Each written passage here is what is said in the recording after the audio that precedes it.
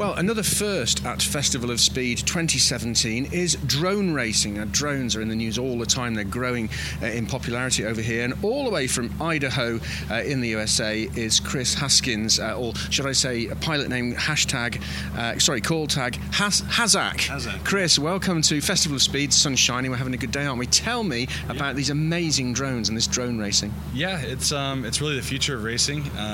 We get to pilot these craft. They go 90, 100 miles an hour. They go to 0 to 60 in less than 1 second, 2 seconds. So the agility of them is great, and it's really fun for the spectators. They can get up close, they can see the racing, and it's very inexpensive for them to become a racer. I mean, we're only talking 800,000 pounds, and they're up and competing with the professionals. Wow.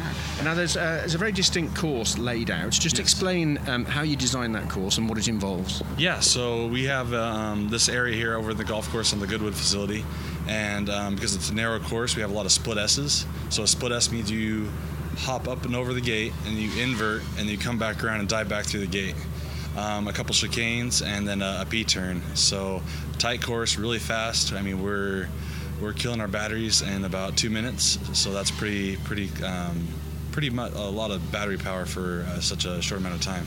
Now the battery power to weight ratio is important, isn't it? And you're looking for lighter and lighter batteries, I guess, all the time. But how long, without the sort of racing speeds, how long would one of these drones normally be in the air for? Sure. So if you're up and hovering and just kind of checking things out, you could go with these kind of craft. You go for about 10 minutes or so.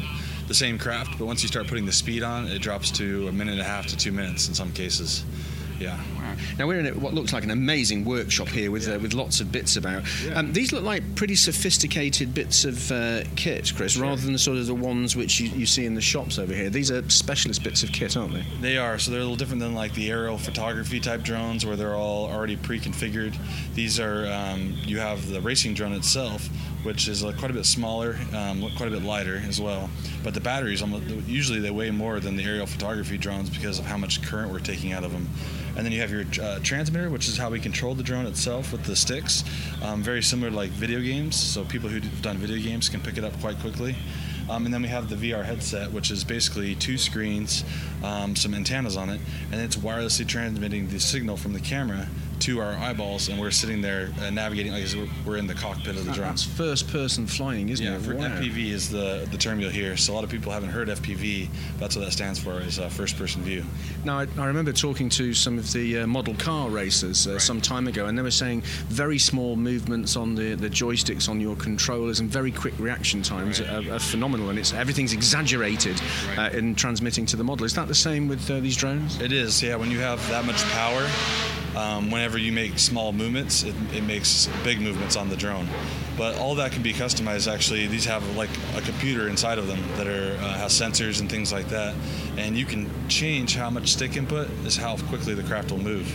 So you can make it very quick for lots of rolls and flips, or you can mellow it down for racing for smooth lines. So I guess there must be like a training mode in there as well. When you first start, it needs to be forgiving so you can get used to it, and then you whip it up to full speed. Exactly, yeah. So they have sensors in them like an accelerometer, and what that'll allow it to do is to self-level. So if you let off the sticks, it'll come back. But when we race, we have it in what's called acro mode. So we have full control of the attitude of the copter. So if I flip it upside down up in the air, and I shoot up in the air and I go upside down, it's going to hold that upside down until I correct it.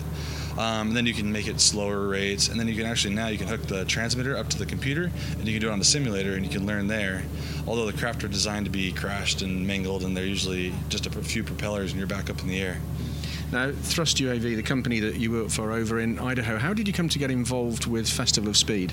Yeah, so the Future Lab, it's the first year the Future Lab's here, and they wanted to bring drone racing in, and we've done a lot of events, and we're also based out of the USA. A lot of the companies are out of China, so we were able to come over and kind of be the ambassador for the sport and show everybody, put on kind of an exhibition.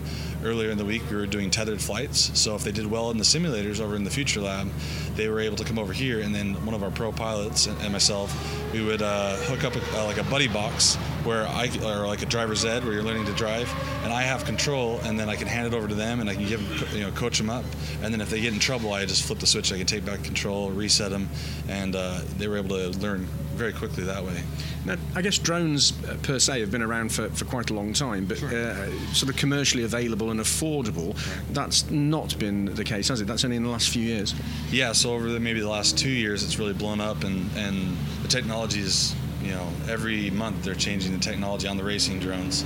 And so now pretty much anybody can go into a local hobby shop and start racing, where it used to be we were ordering from overseas or here and there, 7 different packages, and you're spending the weekend putting it together. Now you can buy them pretty much all kitted together. They're all configured, and you just have to pilot. You don't have to be, you don't have to be a petrol head or a drone head. You can be just a pilot. Is it necessary for people to have a license to do the racing, Chris? It depends on what region and which country. So in most cases, there's laws that are already written, so there's not additional things you have to do. You just have to follow the laws. Don't fly within such amount of distance from an airport. Call the proper people if you are going to be nearby. Maintain a visual line of sight, so you'll have a spotter, so they can tell you if somebody's walking your flight line. You have a very narrow field of view, so some cases you can't always see what your surroundings, or if somebody's coming up behind you, or if they're walking into your path. So if you have a spotter, they communicate that to you, and you can fly legally that way. Now, a lot of petrol heads here for the bikes and the cars at the Festival of Speed, but you've been doing good business with the interest here, haven't you? Yeah, I think it's the right kind of attitude, the right kind of demographic. These guys all like to see things go fast, and that's what these do. We love to see these cars go fast. We could run over and watch, and then they were running over here to watch the drones, zipping around through the course. They're incredibly quick, and they're like sort of angry wasps or something as they whiz past, aren't they? And you get that feedback of the sound as well, which I know a lot of the people coming watching the cars like the sound of the exhaust, and you just get that similar sort of feel from the drones as they whiz by, don't you? Exactly. Yeah. Every time I'll come somewhat near to the crowd and do a punch out, is what we call when we kind of shoot up into the air with pretty much full power, and the sound it makes, you can hear the crowd behind you just they get a kick out of it, that's for sure. Chris, great. We're now out on the course. We've got the goggles on, and I'm going to be as if I'm sat on the drone now going around. That's right? Right, let's put these amazing goggles on. You may want to sit down because you're going to get a little disoriented. Okay, there we go. I'm going to sit right down here. Fantastic. We're ready to go. I can see the blue sky. Gosh, it's quite disorientating. Okay, you can hear the drone starting in the background. We've got the Typhoon going around in the background as competition. Okay, well, as the Typhoon flies overhead, we're now up and hovering.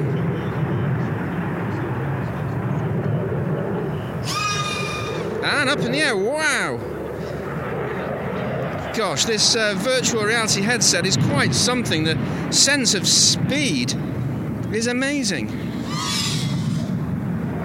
Like an angry wasp as the drone goes past. Oh, and upside down and barrel roll and back down again.